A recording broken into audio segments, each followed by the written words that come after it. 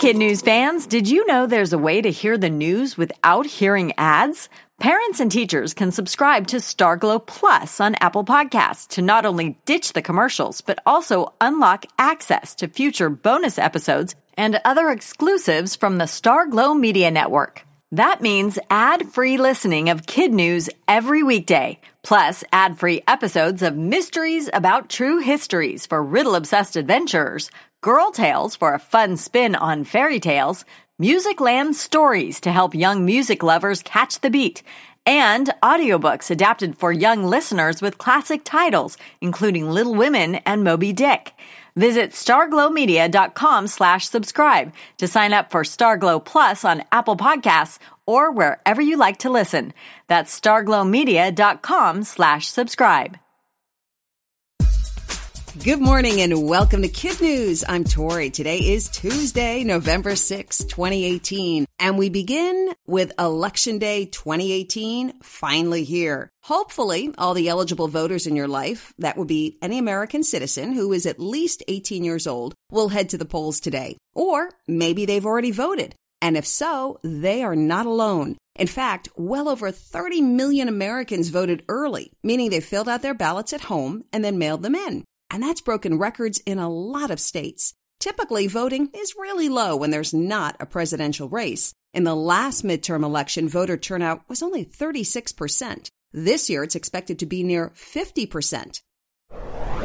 You may be wondering why Election Day in the U.S. is held in early November. When our country was first formed, most people were farmers. November made sense to hold elections for them, since it was after the harvest, but before the harsh winter weather arrived. And Tuesday worked well in the early days of our nation, since people had to travel a long distance to cast their ballots. They wouldn't want to miss out on the Sunday Sabbath, so the thought was they could travel on a Monday and vote on a Tuesday.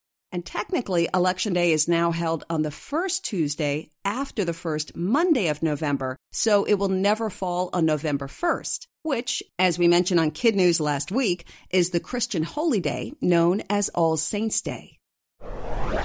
Winter is fast approaching, and that means another flu season is just around the corner. A good way to avoid a few unpleasant days in bed is to get a flu shot. But even that is no guarantee you won't get sick. Flu shots only target one type or strain of flu at a time, but viruses change and mutate from year to year. And because scientists have to create the vaccine well in advance, they can only guess at which strain will be the next troublemaker. But now, an international team of researchers is working on something more effective than a seasonal flu shot. It's an artificial antibody that could protect people from dozens of different strains. It's already worked well on mice, but human trials are still needed, and those could be at least a few years away.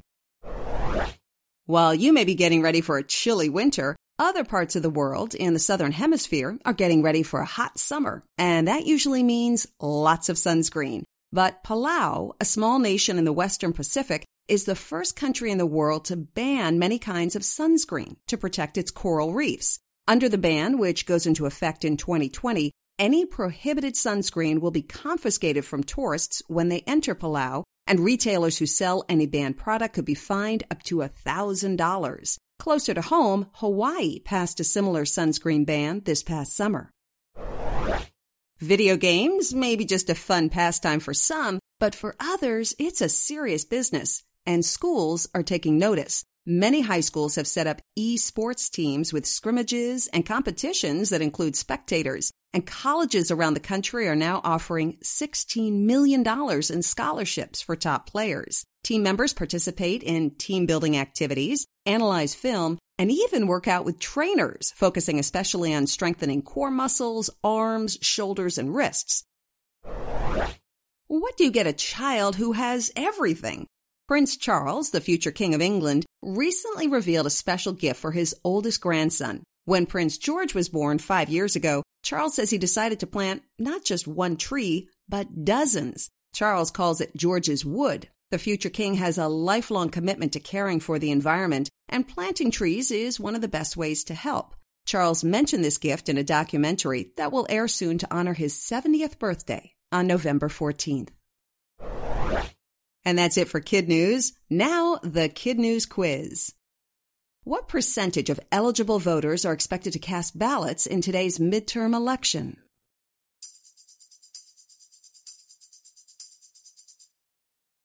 50%. Why is the flu shot currently not guaranteed to prevent you from getting the flu?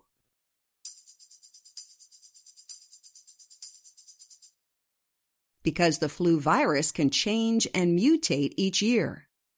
Why is the small nation of Palau banning many sunscreens?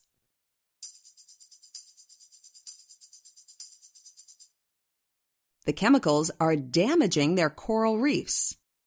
What special gift did Prince Charles give to his oldest grandson when he was born?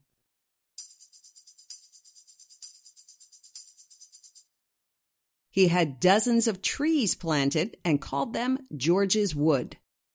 And in One for the Road, Halloween is over, so get ready for Christmas. And hitting the movie theaters this weekend, a new version of The Grinch. Dr. Seuss's classic tale first came to the small screen in a 1966 animated TV special and then hit the big screen in 2000 with Jim Carrey in the starring role. The latest film will once again be animated, taking audiences back to a whimsical Whoville and a digitally retooled mean one whose heart is still 2 sizes too small. Thanks for listening. We hope you tune in for more kid news tomorrow morning.